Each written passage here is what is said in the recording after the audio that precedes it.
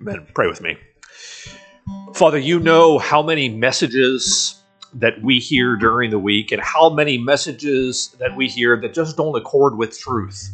As the Lord, as we prepare to open up your word and hear your truth, the truth, I pray that you would soften our hearts to receive your word for what it is, not the words of man, but the words of God, the infallible, inerrant, inspired word of God. Help us receive it for what it is, Lord, and by your Spirit, would you massage these truths into our hearts, convicting us of our sin and also encouraging us in the hope of the gospel of our salvation. We pray all of this in Christ's name. Amen. Well, it is a joy to be able to minister the Word of God to you this morning. We're going to be picking up, I assume, where Pastor Kyle left off last time he was with us. We'll be in Luke chapter 11 today, and we'll be looking at verses 1 through 13. Now, to set the stage as we prepare to dip into our passage, now you may recall that the passage just preceding this one in Luke chapter 11 was this well-known story about Martha and Mary. And we heard in that story how Mary, in contrast to Martha, how she was commended for her teachability, for her humility, as she desired to sit at the feet of Jesus as a disciple and learn from Jesus. And that passage was, I think, instructive for the posture that all disciples are called to assume before Jesus, one of humility, one of teachability before the feet of our King. Well, if that passage had something important to tell us about discipleship, so too does the passage that we're looking at this morning. And specifically, it tells us something important about the posture of prayer that all disciples are called to inculcate as well. So with that in mind, let's hear now the word of the Lord. This is Luke 11, 1 through 13, and I'll be reading out of the English Standard Version of the ESV.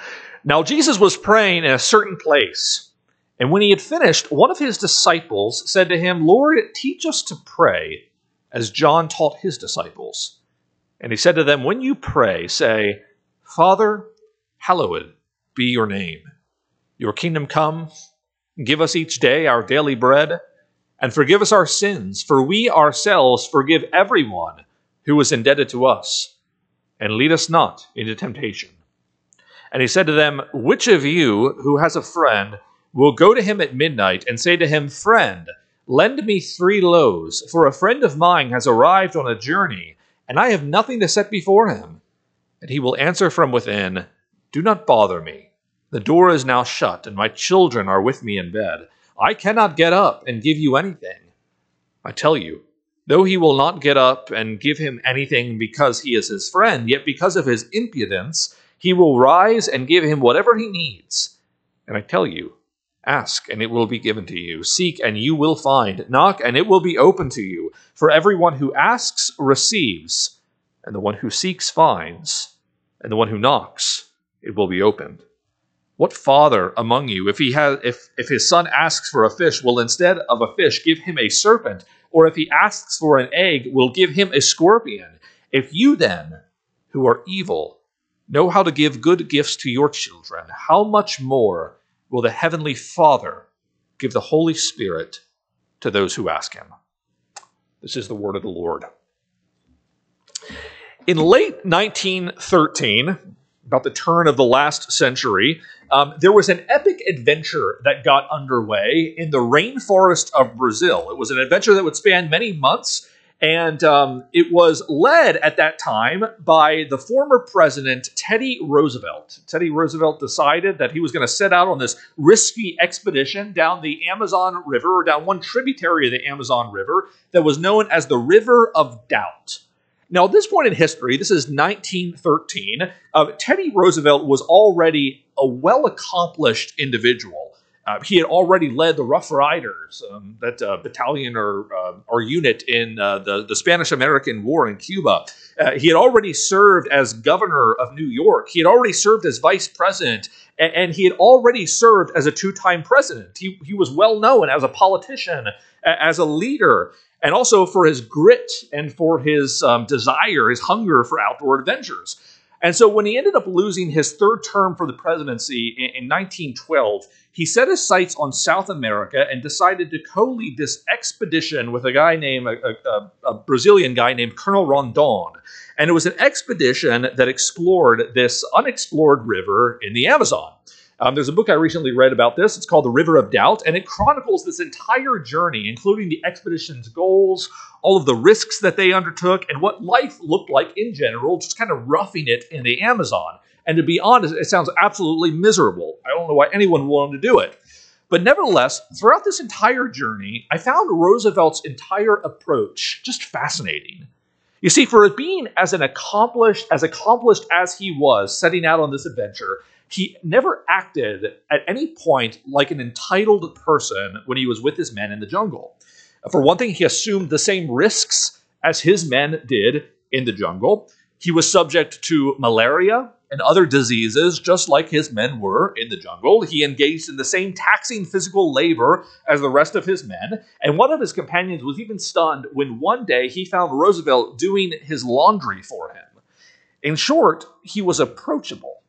And he was never willing to call someone to do something that he wasn't willing to do himself. And yet at the same time, his men, in approaching Roosevelt as they did, still gave him deference as a former president and as the leader of their expedition. They never presumed upon his approachability. And his Brazilian counterpart even honored Roosevelt, as did the Brazilian government, by naming this unexplored river at the time after him, called the Roosevelt River, and it's still known as that today. You see, Roosevelt, on this so-called River of Doubt, he was still a former president, was still the impressive resume going into it, and he was honored accordingly. But at the same time, he still related with his men as if he were one of them in the jungles of Brazil. He knew the other men by name, even the most lowly among them, and he was approachable by the men as he suffered alongside with them. Now, we have to be careful not to press this illustration too far. But when we turn to our passage, Jesus reminds us that as disciples on our sojourn, our pilgrimage in the Christian life, that we serve a God who has to be afforded, on the one hand, the greatest amount of honor and deference, far more than any human being, Roosevelt or anyone else, because this is, after all, the eternal, omnipotent, unchangeable God before whom we come and worship. But this is also the God, friends, the God who knows us by name. For his people, friends, this God is approachable. And more than that, he encourages us to approach him with a kind of persistence that we'll find in this passage, a kind of persistence that might annoy us if someone else were to do the same to us. And as we do that, as we come to this God, Jesus tells us that we can expect big things from a big God who desires communion and fellowship with his people. In our passage, which includes the shorter version of the Lord's Prayer, the lesser-known version of the Lord's Prayer, Jesus encourages us to approach the Lord in fellowship and communion, because that is what we have been designed for and redeemed for. And like Mary from the previous passage, that's a unique thing that we share in, a privilege we share in as disciples.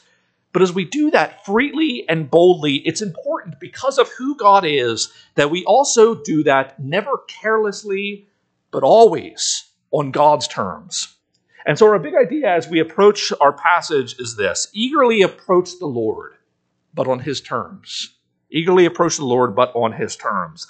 Disciples, as Mary showed us in the previous passage, neither ignore the Lord nor hold the Lord at a distance. Disciples, we're called to regularly engage the Lord with persistence, and if we don't, well, that's a problem. But as we engage with the Lord, we have to do so on his terms, with priorities that are most important, not to us, but to him and his kingdom. And throughout our passage, Jesus sketches for us a picture of what it looks like for disciples to approach the Lord in prayer and communion only on the terms that the Lord sketches out for us. 3 points as we look at the passage before us. First, disciples pursue the Lord in humility, with persistence, and then with confidence. So let's begin with our first point. First, disciples pursue the Lord in humility. Now, by this point, I understand that Pastor Kyle's been going through the Gospel according to Luke. And I know you've probably gone through other Gospels in the past and read all kinds of different stories about the disciples. And you probably know that throughout the Gospels that the disciples of Jesus are rarely cast in the best of light. Isn't that right? Yes, they're often portrayed as oblivious. Sometimes they're portrayed as being pretty consumed with their own self-interests. They're not cast in the best of light, but at least here, when our passage opens, they make a request that I think is fairly admirable. And it reflects a healthy dose of humility. It's a humble request. They ask Jesus, Jesus, teach us to pray as John taught his disciples. I wonder if we were in their position, if there wouldn't be 10 other topics that we might demand Jesus address before prayer. But by this point in Luke, Jesus' disciples have watched the importance that Jesus has given to prayer. They've watched as Jesus withdraws to desolate places or retreats up a mountaintop or descends or gets away from the limelight in order to pray. They've seen the priority that Jesus places on prayer. And now it seems that they want to know how they might share in a similar kind of intimacy with God as Jesus does. It's as a positive request that I think should prioritize what we value and prioritize in our relationship with Jesus. And so Jesus, we find, he willingly, gladly acquiesces to this request, this humble request to teach us how to pray. And in what follows, he gives instructions that match the kind of humility that ostensibly drive the disciples to their request in the first place. In other words, in each of the petitions that follow, Jesus invites his disciples and us along with them to pursue the Lord with an ever-deepening humility, which is fitting, of course, given the character of the one before whom we come. And so first, notice that in verse 2, the first petition that Jesus invites us to echo, along with his disciples, is one that orbits around God's kingdom purposes, not our own kingdom purposes, not our own desires for the world. For one thing, the disciples we're instructed to make the Father's name our chief delight. Now, to pray, Father, hallowed be your name, is essentially to ask that God's name and everything it stands for, that it be set apart and exalted as the chief object of praise and adoration in the world. It's a request that God's name would relegate my purposes and my image to the periphery underneath his own. Likewise, to pray, your kingdom come, is a prayer that every hill would be lowered and every valley lifted for the sake of God's kingdom purposes, not our own, advancing in the world. It's a prayer that eagerly and humbly submits to God's future over and above our own dreams for the future, whatever they might be. Now, it's pretty clear from these first two petitions that the Lord's interests are squarely in view. But what about the rest of the petitions? The rest of the petitions which seem to shift their concern from God to us. Well, even in these petitions that follow, humility, we find, is threaded through each one of them. In verse 3, we're called as disciples to humbly petition the Lord for our daily bread.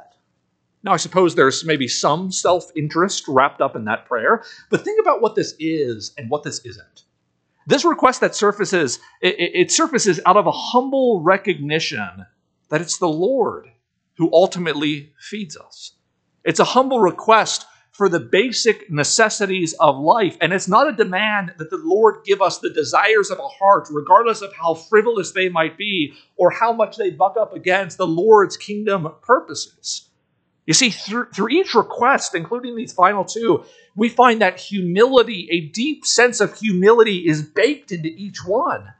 So while it's true that Jesus invites us to approach the Lord in the most intimate of ways. After all, this whole prayer is anchored by this invocation, Father. And we'll come back to that in a little bit. We never invoke the Lord as our Father as if we're spoiled or selfish children. Instead, we're called to come before him with a humble posture that willingly and gladly elevates his kingdom priorities over and above our own. Those priorities that Jesus sets, those have to increase. And my priorities, whatever they might be, those need to decrease. And therefore, one of the questions that I think this leaves us with, at least initially, is whether these priorities, Jesus' kingdom priorities, are in fact priorities that lie at the center of our hearts. Let me tell you a story. When I was in college, many years ago at this point it seems, my university that I went to, we didn't have a football team, but my sister's university did. And so one year during Thanksgiving break, I remember traveling to my sister's university. It was an SEC school, and I went with her and her husband and a few of their friends to one of the big rivalry games of the year. And overall, it was a great experience. We were seated in the student section. People were crazy, but it was a lot of fun.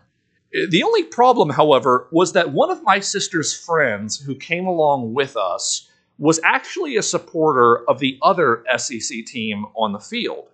And now he was sitting in hostile territory in the student section of the team that he was actively rooting against. Now, this wasn't a big deal initially because he wasn't wearing anything that would indicate his allegiances lie anywhere, and for the most part, he blended in as well as I did. But at one point in the game, his team scored a touchdown, and I remember it. He gave the subtlest of fist pumps, and someone else in the student section saw it.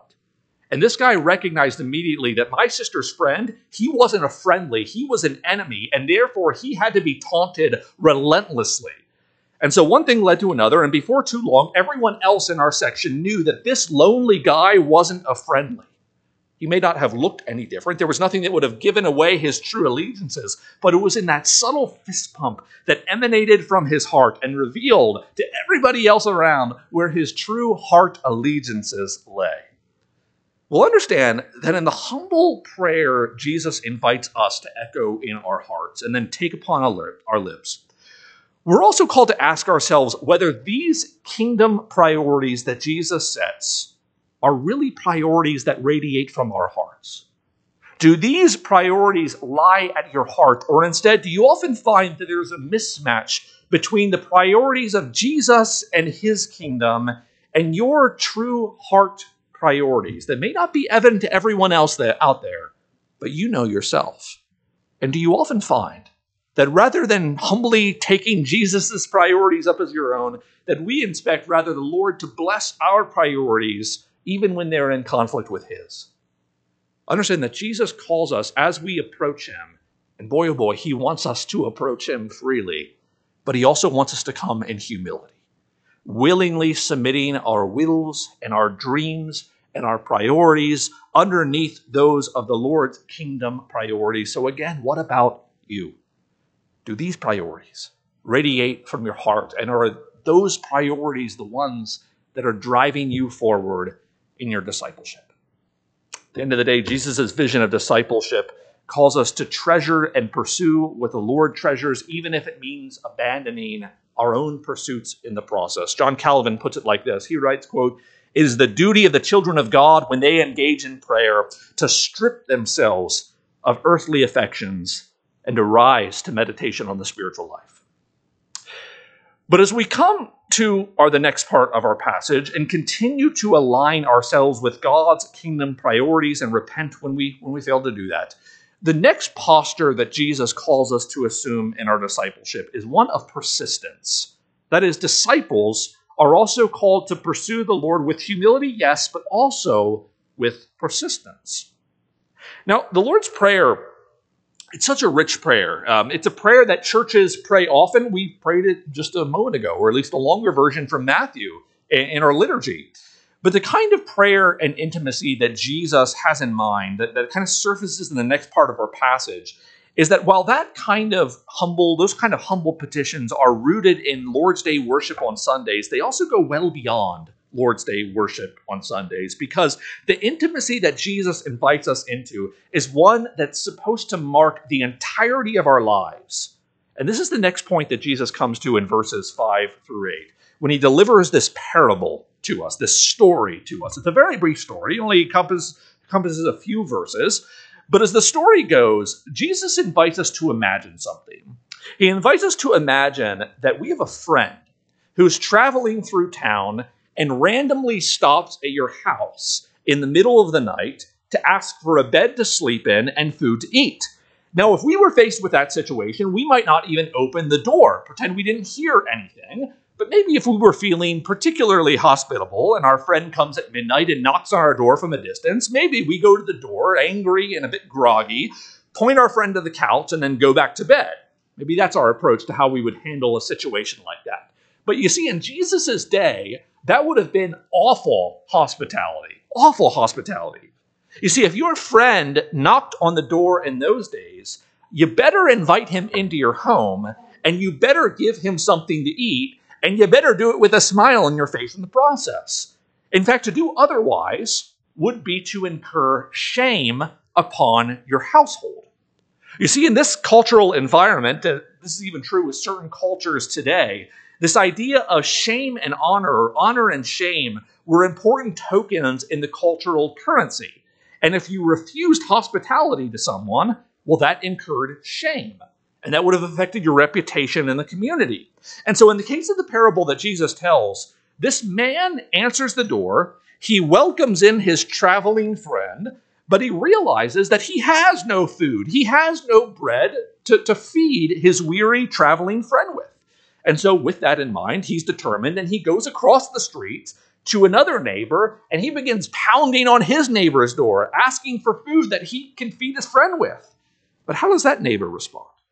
Well, at first, that man's neighbor tells him to go away. A terrible display of hospitality. Big no-no in these kind of days. He tells him that he's going to wake up the kids if he persists in knocking. You know how difficult it is to get the kids back to bed once they're awake in the middle of the night? Parents can relate with that. I can relate with that.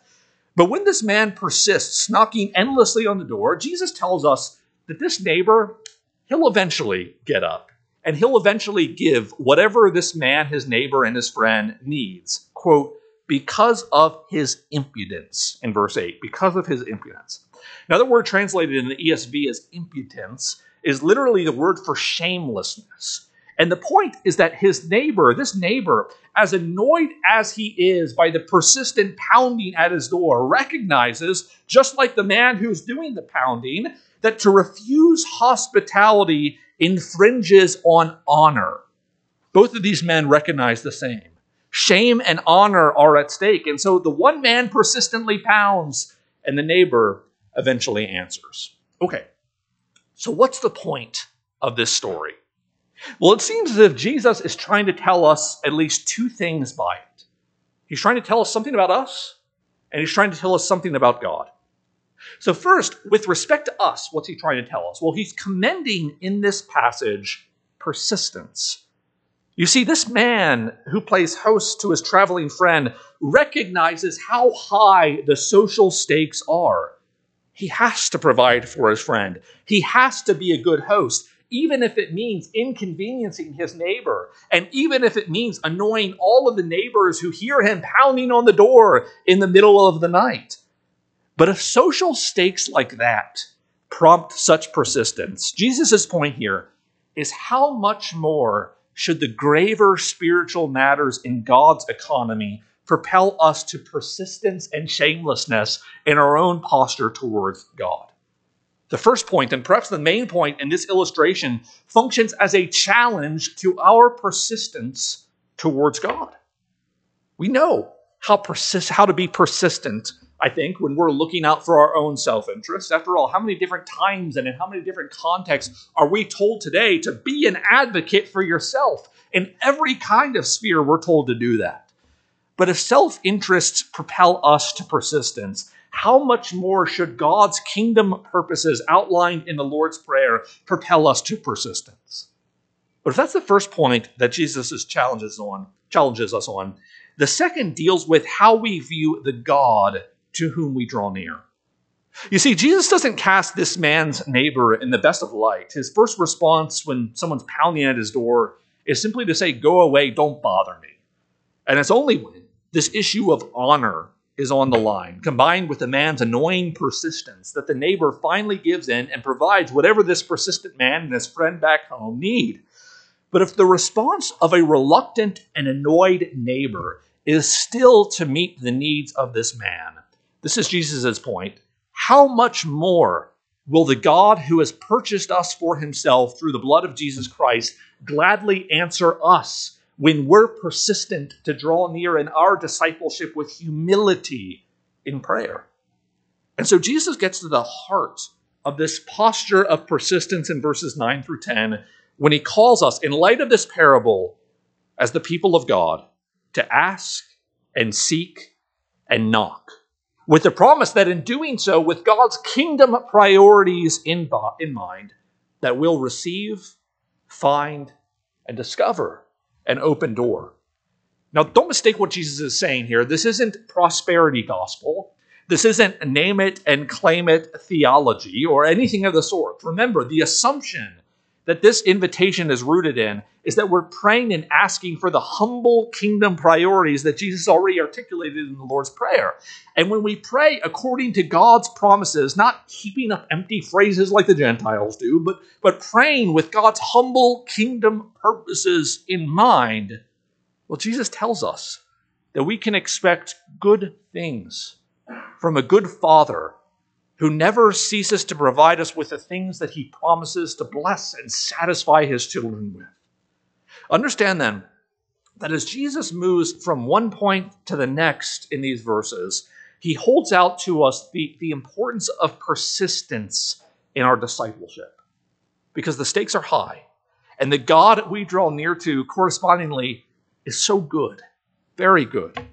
And in doing so, in holding out this picture of persistence to us, he also challenges us, I think, to wake up a little bit in our own discipleship. Let me explain. So earlier in our sermon, I mentioned this story of Roosevelt. Roosevelt's incredible journey on this river of doubt to illustrate the kind of leader that he was. But as the river of doubt, that narrative unfolds, the story unfolds, we learn that even former presidents get sick. And they can get really sick, in fact. You see, towards the end of this expedition, Roosevelt got so sick with an infection that he nearly died on the River of Doubt.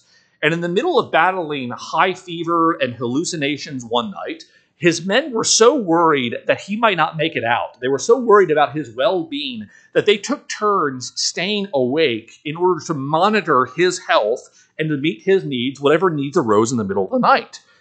Throughout the night, even when some of them were battling malaria themselves and all of them were starving and tired, a few of the men took turns staying awake, vigilantly watching and doing everything in their power not to fall asleep so that they might tend to the needs of the colonel, former President Roosevelt.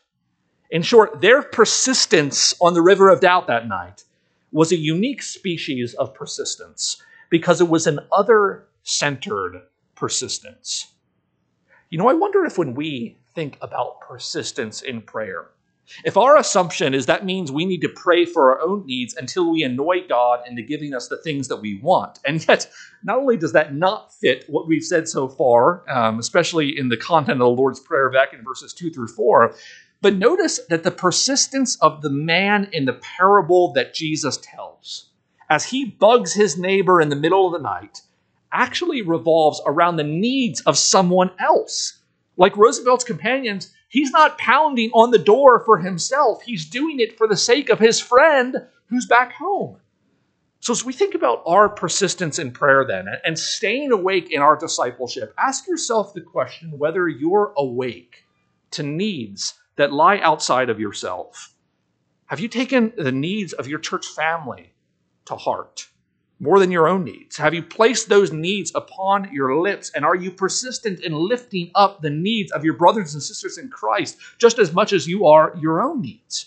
And moreover, do you know the needs of the worldwide church, the suffering church? And are you persistent to take the needs of brothers and sisters in Christ who you might not even know upon your lips in placing them at the feet of Jesus too? Now, at the end of the day, our persistence has nothing to do with somehow cajoling God in order to get our own way, and that's important to reiterate. But rather, as R. Kent Hughes writes, quote, persistence is an indication of our soul's confidence. And when we turn to our final point, and the final argument that Jesus leverages in all of this stuff he has to say about prayer and intimacy with God and discipleship, we're reminded that, friends, we have every reason to be confident as we approach the King of Kings and Lord of Lords, but only because of the character of who he is. So this leads to our third point, third and final point. Third, disciples pursue the Lord with confidence. So when Jesus closes out his instructions here, he ends with a comparison. He gives this comparison, and the comparison is between an earthly father and our heavenly Father. Now, the comparison is pretty self-explanatory. On the one hand, it calls us to imagine a good father, and granted, maybe for some of you, that's a difficult thing to imagine. But for the sake of illustration, Jesus assumes that an ordinary and good father would want to give his children good things. An ordinary and good father isn't going to go out of his way to be cruel or malicious to his children, though sadly, of course, that does happen in our fallen world. But Jesus' point is that if an ordinary and good father won't withhold good things from his children, why in the world would we imagine that our Father in heaven, who's not only good, but the very definition of what's good, why would we think that he would withhold from us good things? The answer, of course, is that he won't. He won't. He won't withhold good from his children because it's not in his nature to do evil or to be petty towards us. And therefore, when we persistently approach him with his kingdom purposes at heart, we can rest in confidence that the one we're approaching will lavish upon us even better things than mom or dad could do. But if we still approach these promises with skepticism, is this still true? Will God really meet our needs with even better things? Well, notice the specific promise that surfaces at the end of our passage. Jesus promises that God will give the Holy Spirit to those who ask him. Now, why is that significant? Well, it's significant because it's a request for something that we as believers already have possession of. Understand that in redemptive history, on the day of Pentecost in Acts chapter 2, God poured out the Spirit of the risen and ascended Christ upon his disciples. And then in our personal stories or histories, when we came to know Christ, if indeed you have come to know Christ, the Spirit took what Christ has already accomplished 2,000 years ago in history, and then applied it to you and me, uniting us with Christ in his death and resurrection.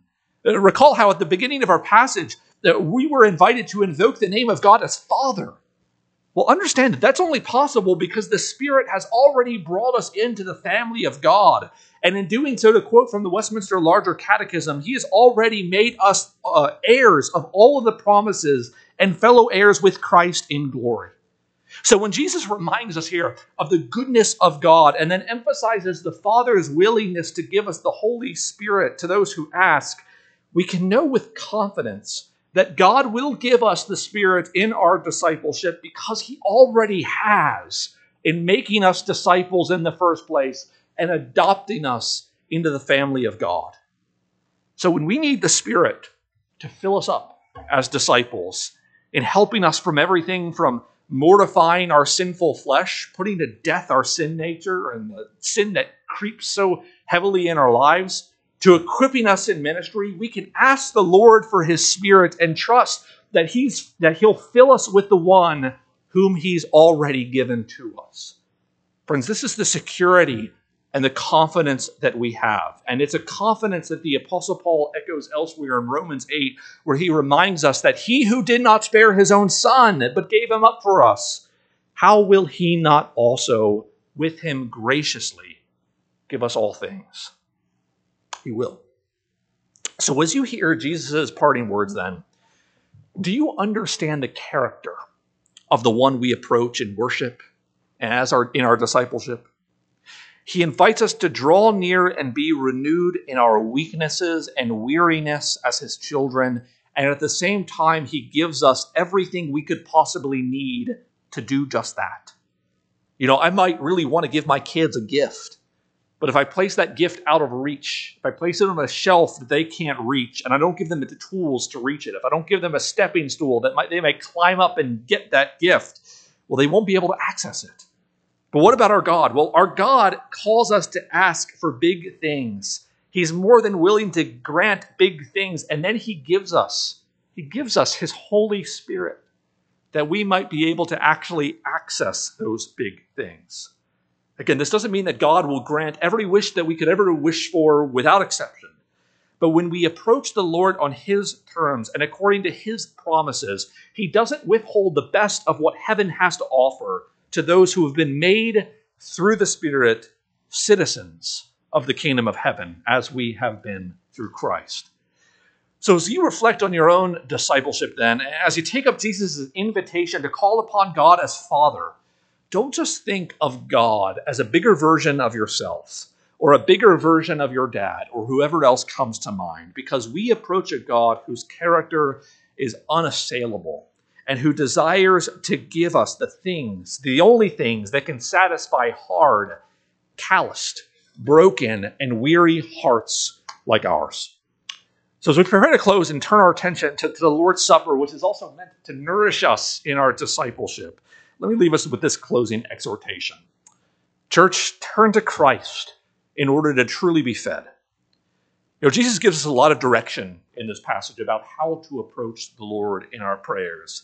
And more than that, he encourages us to approach the Lord in our prayers. As disciples, it's ingrained in our spiritual DNA that we would, like Mary, eagerly sit at the feet of Jesus and delight in knowing him. But drawing near to Jesus, as Jesus instructs, isn't a chore. Or at least it shouldn't be a chore, because throughout all of Jesus' instructions, we're reminded that the Lord desires to feed us, to nourish us in our discipleship. And that's what the Lord has done by his Spirit, in the Word, and by sacrament. So with that said, let me pray as we transition to the sacrament to be fed again through the mouth of faith. Pray with me.